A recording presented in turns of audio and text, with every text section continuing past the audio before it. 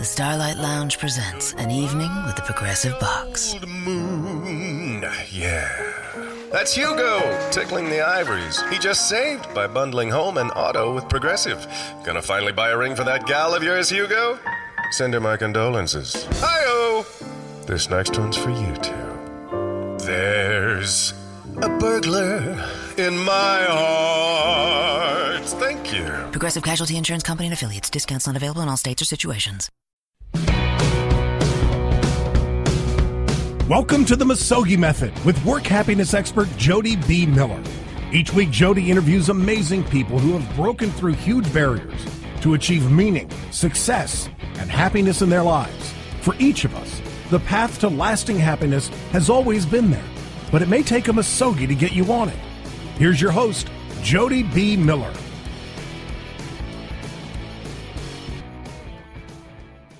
Welcome to the MISOGI Method. I'm Jody Miller, your host.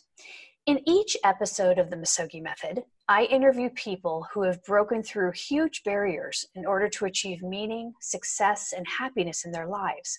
But sometimes the barriers they have broken through are not on behalf of themselves at all, but rather in support of others who maybe can't advocate for themselves or need help in order to thrive or sometimes even survive. My guest today does just that on behalf of one of the most mysterious marine animals on our planet, the great white shark. Dr. Yannis Papastamtiou is a marine biologist and great white shark explorer. He's an assistant professor in the Department of Biological Sciences at Florida International University in Miami, Florida, and his work with sharks has been featured on National Geographic and the BBC. Yannis, welcome. Hi, Jody. Thank you for having me. So glad you could be here. I had to practice saying your name a few times. It's quite a mouthful, and after 41 years, I still have a problem pronouncing it. Don't feel bad. Is it a Greek name? It is. So I actually have a Greek father, English mother, but I was born and raised in London. Okay, and I was going to ask you if you were from London. My daughter actually lives in London, and I'm never tired of hearing London accents. They're just beautiful. Yeah, no, I was born and raised in London, but I also spent nearly 7 years of my life living in Athens in Greece. So I've moved around a fair bit. Wow, that's fascinating. So Yannis, I'm just going to jump right into it. Lots of questions. I'm going to jump around if that's okay with you. Yeah, absolutely. So let's just start with over 60 research publications and years of shark research, you have become known as one of the world's leading shark behavioral ecologists. Can you explain to our listeners what behavioral ecologist is and does? Yeah, and it's a good question, and it's hard to give a specific answer, but obviously we study the behavior of animals, but within the context of the environment they live in. So ecology is really understanding the interactions between animals or living organisms and their environment. So in this context, we sort of try to understand the behavior of these animals and what that means for the ecosystems that they reside in. So we'll get into it a little bit later, but sometimes those ecosystems they travel a lot. Like, for example, great whites, they travel a lot. So are you looking at each area each ecosystem that they live in, or you're looking at different ecosystems around the world that groups of sharks, for example, live in? So, I mean, you're absolutely right in that white sharks are certainly migratory and can move over quite large areas. So too many areas for one sort of research group to study. So what you tend to see is that different groups study them in different areas. So for white sharks, my main area of research is in Mexico, in Guadalupe Island specifically. But then you'll find other research groups working with the white shark aggregations in California, Northern California, Southern California, groups in Australia, South Africa. So again, it's too much for any one research group to do. So we tend to sort of split it up or start concentrating on certain locations. Yeah, I was in the Bay Area. I go back and forth between Santa Barbara and San Francisco now, but for about 25 years. And I've always been fascinated with the Farallon Islands and have always sort of secretly wanted to dive in one of those cages and be around great whites. I don't know why. So I don't know where my desire came from, but when was a time in your life that you first realized you actually wanted to study sharks? Yeah, I pinpointed it to being around about 5 years old when I remember telling my mum that I was going to study sharks. And I think there was a few different things that sort of triggered that. One motive being just the fact that growing up in Greece, and I spent a lot of time in the ocean and watching, nature shows. But also, I've got to be honest, Jaws actually had a very positive influence on me. So that was my next question. How old were you when you saw Jaws? Yeah, and I can't remember the exact age. 1975 was the year it came out. So it came in 75. I was born in 77. My mum probably wouldn't let me watch it initially. I would think not. Yeah, but I remember that when I finally did get to see it, that it really did have a very positive effect on me. I know obviously Jaws is blamed a lot for causing a lot of harm to sharks, which it did. But I look at it from the standpoint of it's a really great film, and I don't blame it for the way that humans responded badly to it. But for me, I found it quite inspiring, and particularly the portrayal of the marine biologist in that film. I thought he was really cool, and I was like, oh, I'd like to do that. Yeah, he was fantastic. So let's just talk about that movie for a second, and some interesting shark facts that I came up with, and I'd love to get your perspective. So I did a little research on, what are the chances of getting bitten by a shark? And so I found a statistic from the International Wildlife Museum that says the chance of being bitten by a shark is 1 in 3.75 million. And then I looked at the chance of winning the lottery, which is 1 in 13.9 million. So you have more of a chance of getting bit by a shark than winning the lottery. However, your chance of getting struck by lightning in your lifetime is 1 in 3,000. So you're more likely to get struck by lightning than get bitten by a shark. Yeah, so the probability of getting bitten by a shark is extremely low. Now, of course, that varies based on where you happen to be in the water and what you're doing in the water. Different activities come with different risks. So it's not that the risk is going to be the same for all places, but regardless of where you're at, it tends to be very, very low chance of actually getting bitten by a shark. So when you say different activities, some of the shark attacks that I looked at that were fatal, for example, someone was free diving, someone was surfing, someone was in a kayak. Are there any particular situations where someone's at a greater risk? Activities such as surfing are often considered to have higher risk, and that's probably true. Whereas you'd have activities such as scuba diving, for example, come with very low risk of being bitten. It's very rare that you would see a strike on a scuba diver. So I think there are definitely differences in certain activities in terms of how likely you may be to get bitten. But again, take into consideration that even for the, let's say, higher risk activities such as surfing, your chance is still very, very low. Mm-hmm. Yeah. Well, so that's just people, you should feel a little more comfortable going into the water then. It's interesting, recently down in Santa Barbara, just south of Montecito, there's a road called Santa Claus Lane. It's like on the edge of the beach. And there have been, they call them, I guess, pup sharks or young juvenile sharks, great whites. And I've seen them several times about 100 yards offshore and even have several photos of their fins. Do you know the reason why they would just kind of hang out in a certain area close to shore? Well, it's interesting. And in a lot of ways, I think what you're seeing is an example of positive conservation story, in that I think there's good evidence that there is an increase in the white shark population of California. So we've known for a while that, juvenile white sharks will use these very shallow areas as what we call nursery ground. So the females will actually give birth in shallow areas, and the pups or young of the year individuals will stay in those areas for a certain number of years before leaving. More than likely, it provides them with some safety, or in some cases, it may be a place where there's good food, but they like to use these shallow areas close to the beach. But what you're seeing is that you're starting to notice a lot more juvenile white sharks in these areas. And I actually used to live in Southern California. I did my master's degree in Long Beach. And so I worked quite a bit along the beaches in the Long Beach area. And in fact, went up to Santa Barbara as well. And I was there 2000 to 2003. And it was pretty rare that you'd ever see a juvenile white shark. And now you have the situation that you've just described. So they're much more common. And again, I think that what you're starting to see is evidence that the white shark population might be coming back up. Because remember, they've been protected in California waters for quite a while now, since the mid-90s. So we should start to see the results of those sort of protective measures. So when this family was coming out to get a surf lesson, and it was a mother, father, and 2 kids, I looked at them and said, "Are you sure you want to do that?"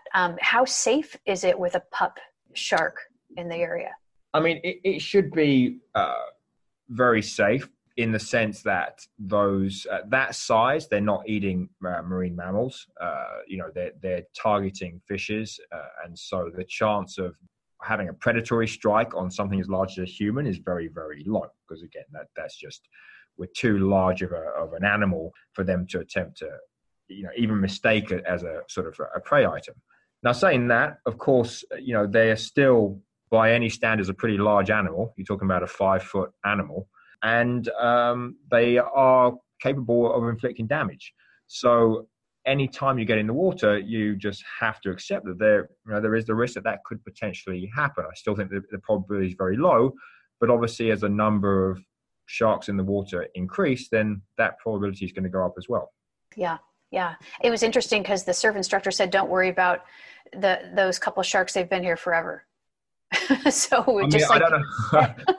I don't know how long they've been there, but again, I wouldn't be very overly concerned from juvenile white sharks, but it is something to consider that, again, as the numbers start to increase, then it's just a numbers game, that the probability of a bite will also go up. Yeah, definitely.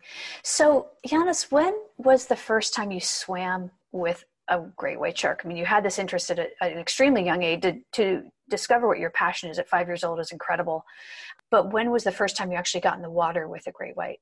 First white sharks I ever saw were in South Africa in the late 90s. And that was up in an area called Huntsby, which is one of the first sites that really sort of developed an ecotourism industry of cage diving with white sharks.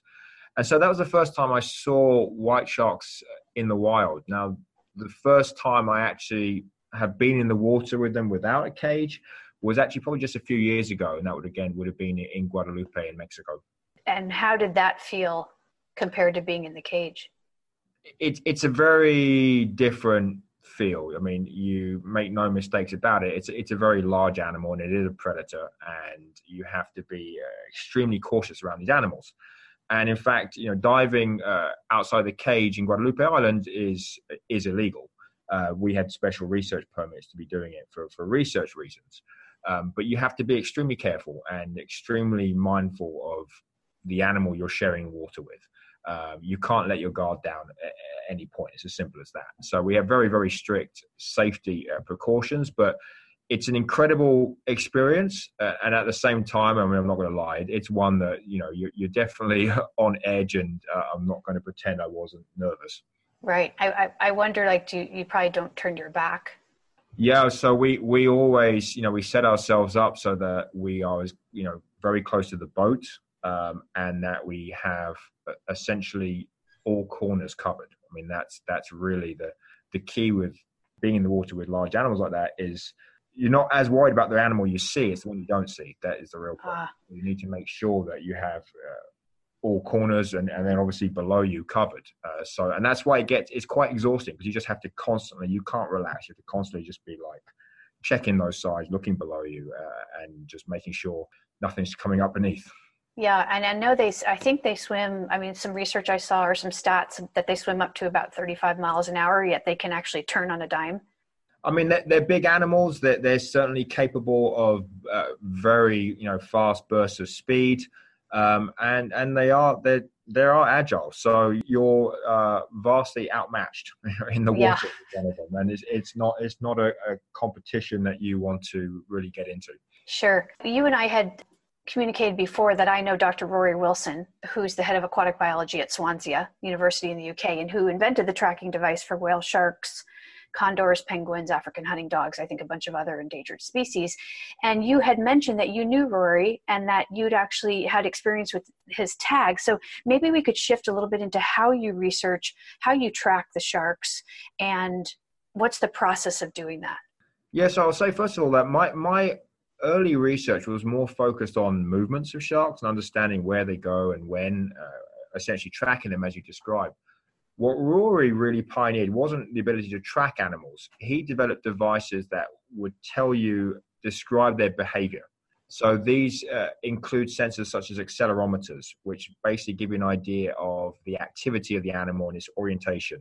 You have accelerometers in your cell phone, for example. So when you flip the screen of your cell phone, you know that the screen flips with you, and that's because accelerometers in the phone are sensing that motion.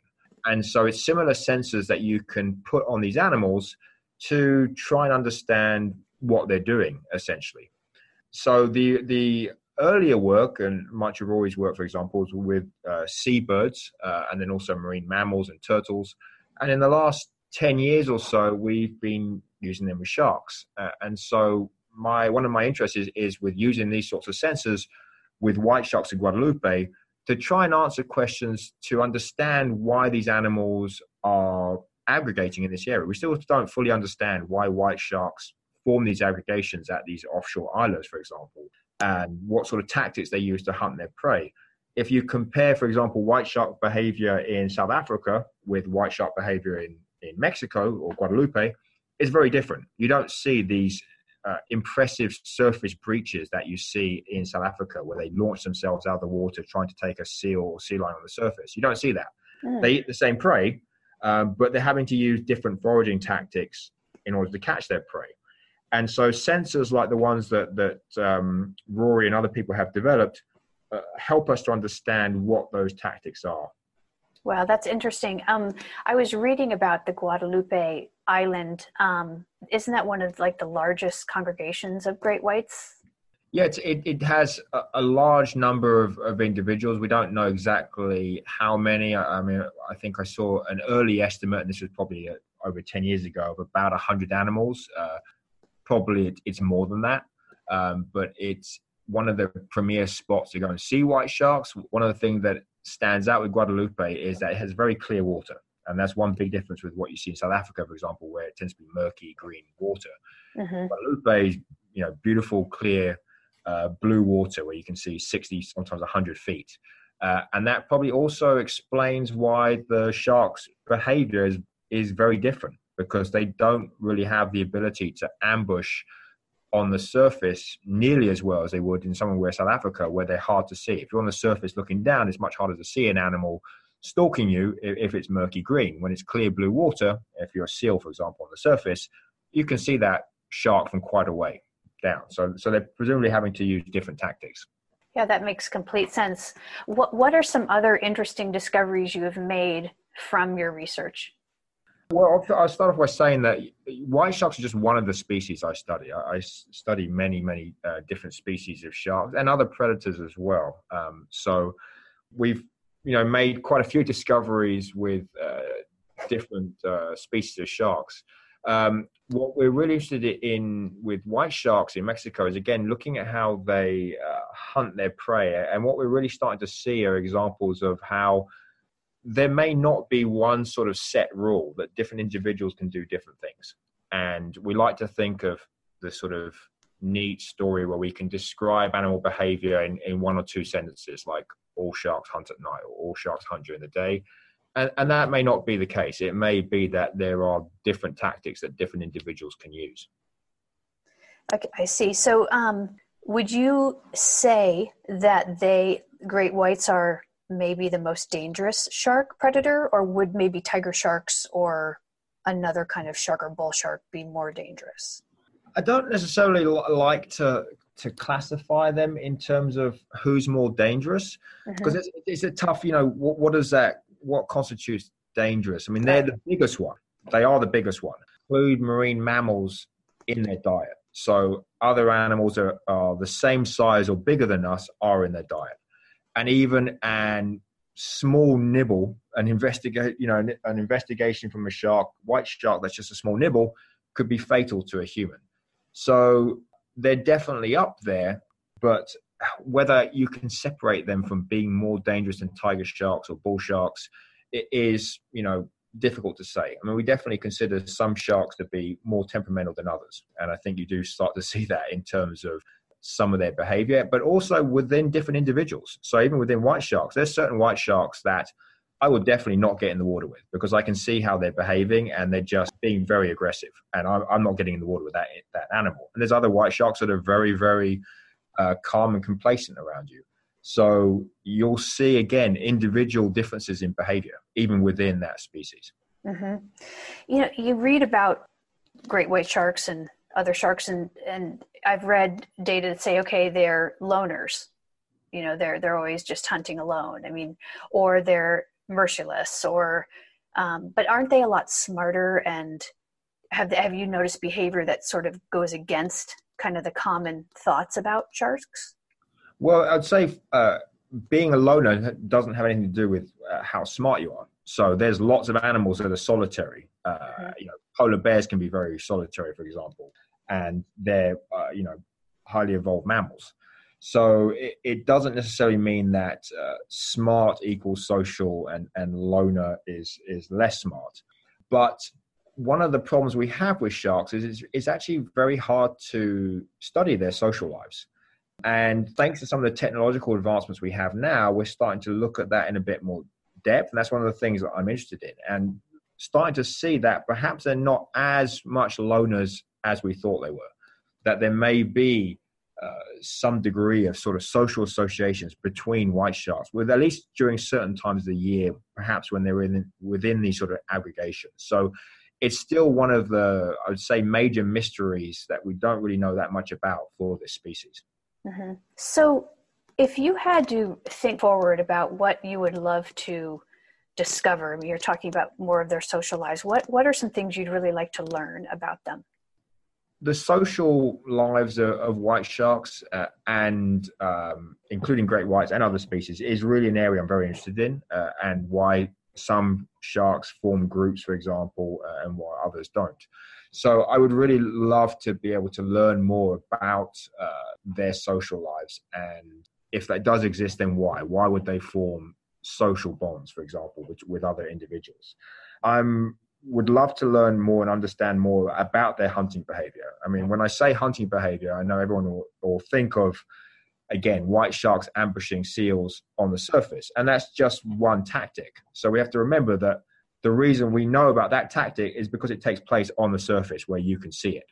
But most white shark hunting will still take place underwater where we can't see it. We don't witness it. So we know much, much less about it. So I really hope to understand more about how these animals catch their prey, what sort of tactics they use, and how that might vary, what causes their tactics to change, for example.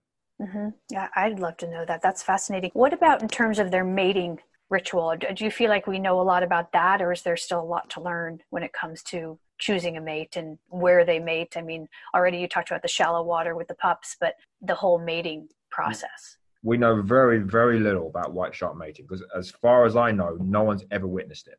And so all we're left with are clues. For example, shark mating can be pretty violent, and it involves the males biting the females. So one of the ways you can tell if someone has at least attempted to mate with a female is that it should be covered in bites. But it's just those clues are kind of all we have in terms of understanding not necessarily just how they mate, but where they mate. That's a really important question, is where does mating take place? How do individual sharks find each other? Are they mating at these aggregation sites, these islands, or are they mating at some offshore sites? And that's still, there's still pretty active debate in trying to answer those questions. Mm-hmm. It's interesting. I remember Rory telling me that they wanted to know where they gave whale sharks gave birth, and they figured that it must be so deep that they can't find the answer to that. Yeah, and I'm not an expert on whale sharks. I know there are a few places where they have said they have found whale shark nurseries, at least in the sense that you can find juvenile animals, maybe not newborn. So I'm not entirely sure what the current thought is in terms of where whale sharks are born. But I would say that for a lot of species, those are unknown questions. We have a better handling for a lot of coastal species. We have a better understanding of where these nursery sites are, or at least where individuals are being born. But for a lot of the other more wide-ranging species, the offshore species, for example, that's still a mystery. Fascinating. How long do great whites live? Again, the estimate changes based on advancements in the methods we have, and I'm not entirely sure. I believe that the original estimate was about 30 years, but that there was a more recent one that was suggesting they get much older than that. But to be honest, I'd have to go back and check and see what the most recent estimate is. Mm-hmm. That's interesting too. So at Florida International University, do you have a lab there that you all work out of? I do. So I have a lab. I have 5 graduate students, PhD students, and then also a few undergraduates who work in my lab. And so my students and I work with, again, a variety of different species and also kind of all over the world. And so in the lab, do you look at things like genetics, or do you look at how you're tagging them, or do you look at isotopes, or like what sorts of things or videos you've taken, or like what sort of tools do you use to really kind of hone in on some of the answers you're seeking? So again, in my lab, we use a lot of electronic tags. As I was discussing, we have the various sorts of sensors we put on animals. We also do a lot of tracking still.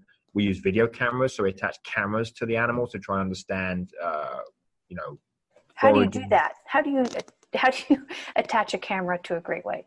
Well, with great whites, we actually have to attach the tags to their dorsal fin as they swim past. So we can sometimes do that from the cage. So you have a diver in the cage and you basically clamp the tag on as the shark swims past. And that's also one of the things we do when we're outside the cage. So we have free divers who can essentially free dive down on the white shark as it's swimming past and attach by this sort of clamp the camera to the dorsal fin. And so we obviously keep all these sorts of tags in the lab.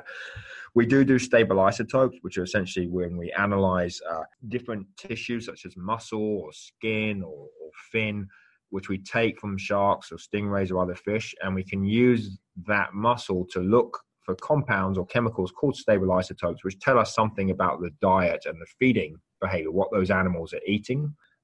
I don't do genetics, but I actually share a lab with my colleague, Dr. Damian Chapman, and he does do a lot of genetics. And in fact, he works on the shark fin trade, particularly out of Hong Kong, and actually using genetics to identify what species those fins are from.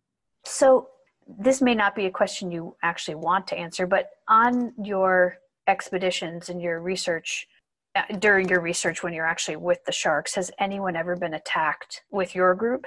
No one's ever been attacked. I've been bitten, not by a white shark, by other sharks, but those were always during tagging, always with sharks that we had caught and were tagging and before being released. So I've had a couple of bites during the tagging process, but as far as attacks in the water, no, I've never had one. I've never seen anybody get attacked. That's very comforting. Yeah, it is, and I'll be honest. When you give these statistics, and no matter how much you convey the low risk, people are still going to be nervous. It's just not going to change. It's like if you're nervous flying, someone telling you the chance of dying in a plane crash is very low doesn't make you less nervous. I'm scared of flying, so that's why I bring that up. Well, me too, and I'm one of those quiet white knuckle people. I am too. And yet I fly a lot for work, and every time I get in the plane, I'm terrified. And I know how low the probability is, but that doesn't change the fact. And I'm sure it's the same with people who are scared of sharks. Yeah. All I can do at this point is just sort of try and reiterate, though, how low that chance of attack is and how low that chance of a bite is. Because there's no doubt that the number of interactions in terms of sharks swimming around humans when the human has no idea that shark is there are very, very high. In certain areas, there can be a lot of sharks in the water. There's a lot of humans in the water. So we don't consider these sort of interactions where there is no major event. In other words, you don't get someone getting bitten. And so obviously you're not aware there was a shark there. But I can guarantee there are sharks there. They've passed close to you. They're not interested. And that's just ultimately why the chance of an interaction is so low. Mm-hmm. Yeah. So Yannis, if you had to talk a little bit about your goals with conservation, what would be your ideal scenario there? I mean, I'm sure you're looking at that. It's exciting to hear that the population of great whites, for example, is increasing. How do you see the conservation efforts going, and what would you like to see? Well, when I said that white shark populations may be increasing, that may be true in some areas. Doesn't necessarily mean that globally they are. So there are other areas where they may be doing quite badly. And I think, though, it raises an important point that for conservation, we have to take an approach and realize that not all species are equal. There are some species that are doing very badly and drastically need help before they get wiped out. But there are other species that are doing just fine. So we don't want to just use blanket statements such as all sharks are in danger, because that's not true. Some are, and a lot are not. In fact, most are probably not. Some are of concern, and others are doing pretty well. So we have to really focus our efforts, because at the end of the day, conservation costs money. There's two ways about that. It costs money. So you want to put those resources towards those species that really need it. And so it's a really important point to note which other species that need that support, need that help. And that's really where we need to focus our efforts. Mm-hmm. So if listeners wanted to help, let's say with your shark project in Guadalupe Island and your research there, is there a way that people could help with that? I would imagine these tags are expensive. They are. And we do often rely on, for example, donors who help support the research. At the moment, we don't have anything set up where people interested can go and donate. We may do that in the future. I think it's important for those that are interested in helping out in that way and making contributions that you do your homework before you decide who to donate to, because there may be certain groups out there that may mean well, but aren't really doing a great deal for conservation. So if you're trying to support science, for example, just make sure that they're coming from the research group seems reputable, and can be sort of verified or validated. And it may not just be for science, but also for conservation groups. I think this is an issue with donations, no matter what you're donating to, no matter what area, that not all charities are going to be. Yeah, exactly. It's the same thing with charities. I mean, we see more and more examples of charities that turn out to not be reputable, and people give their money to them. So it's just important to do your homework first. What about in terms of getting in touch with policymakers or? I have some interaction with policymakers, and I guess again it's important to keep your ears open for examples where policymakers are asking for public opinion.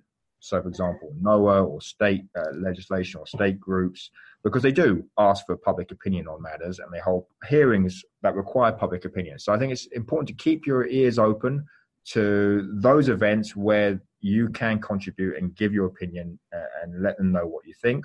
Be wary about signing petitions, for example. Not that it's necessarily bad, but I see petitions popping up all the time, and most of them will do nothing.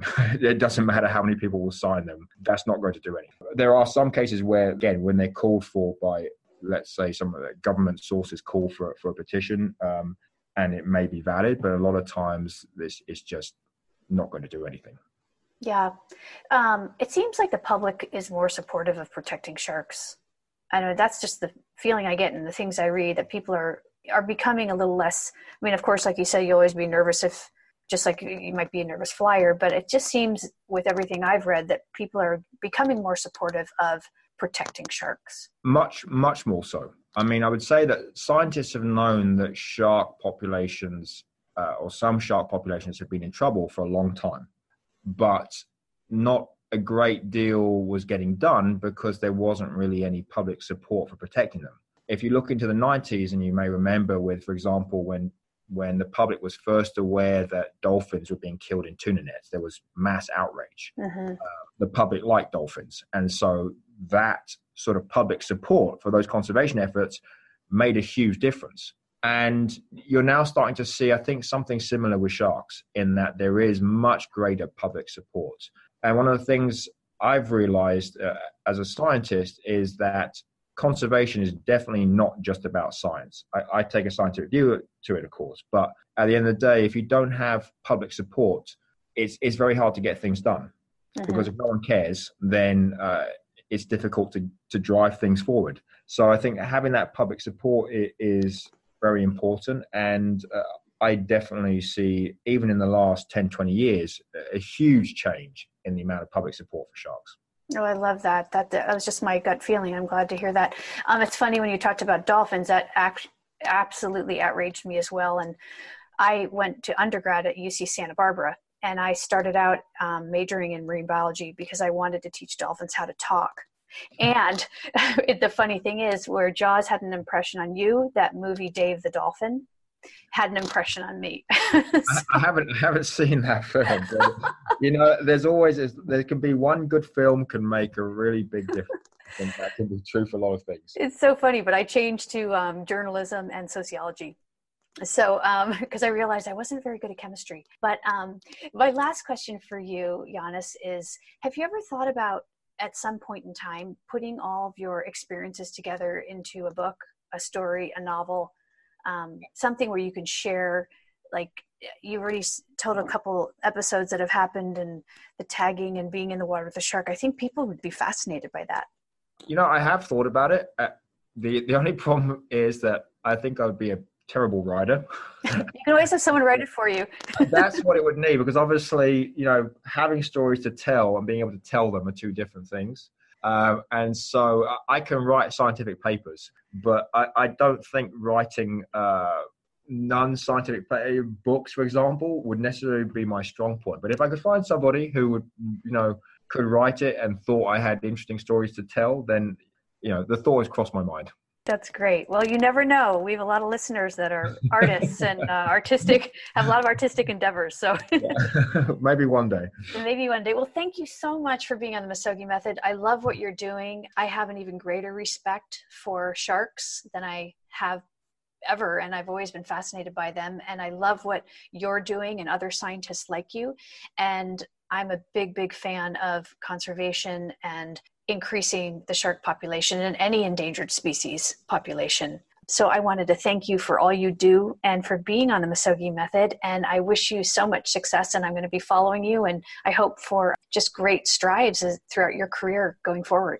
Well, I really appreciate that. And thank you very much for having me. And, I think I'll just end with, I hope, if nothing else, people can appreciate just what fascinating animals sharks are. They should be respected, but at the end of the day, they're fascinating animals, and there'll never be a time when I don't have new things to learn about them, and that'll last till the day I die. So I love it that I get to work with them. And then one last final question, Yannis. In terms of reading some of your publications and some of the papers you've written, are there any particular journals that we could guide our listeners to where they can actually read some of your research? But if you do a search for predator ecology and conservation at Florida International University, my lab website, which again, I share the lab with Damien Chapman, but on there you can find everything we've ever published. Great. Then I will put that link on when I do the overview of your background on MISOGI Radio, which links to the podcast on iTunes. I always put a picture, and if it's okay with you, I'll grab a photo or two from that site, and of course. I'll put it on there. And again, thank you so much. I'm just a huge fan, a big supporter, and I know that you will inspire many people listening to you today on the MISOGI Method. So thank you again for being here. It's my pleasure. Thank you for having me. And for all our listeners, thank you so much for being here on the MISOGI Method. I'm your host, Jody B. Miller, and we'll see you next time.